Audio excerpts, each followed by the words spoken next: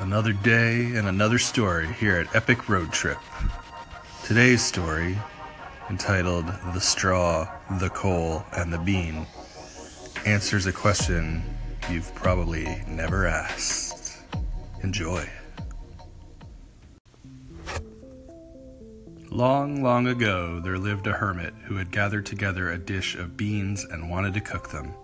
So she made a fire on her stove, and to make it burn even quicker, she lit it with a handful of straw.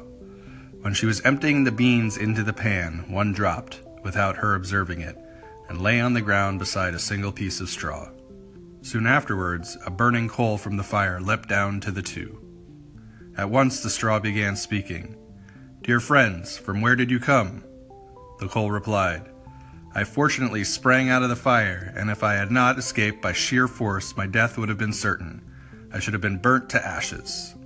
The bean said, "I too have escaped, with a whole skin, but if the old woman had gotten me into the pan, I should have been made into broth without any mercy, just like my comrades." "And would a better fate have fallen to me?" said the straw. "The old woman has destroyed all my brethren in fire and smoke. She seized 60 of them at once and took their lives.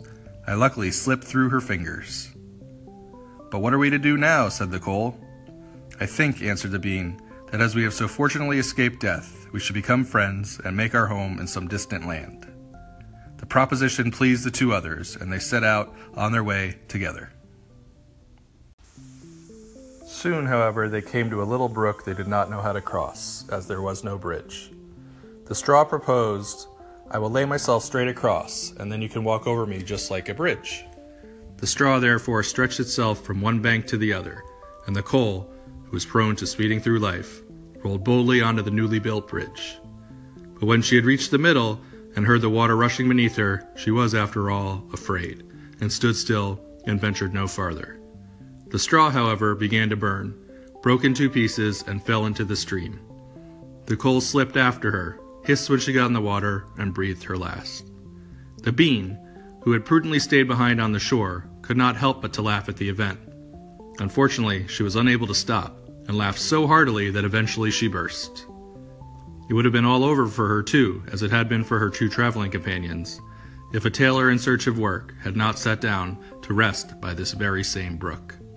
With a compassionate heart, the tailor pulled out his kit and sewed her back together again using a solitary black thread.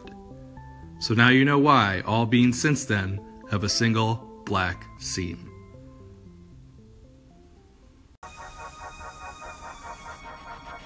And that, my friends, is the end of this story.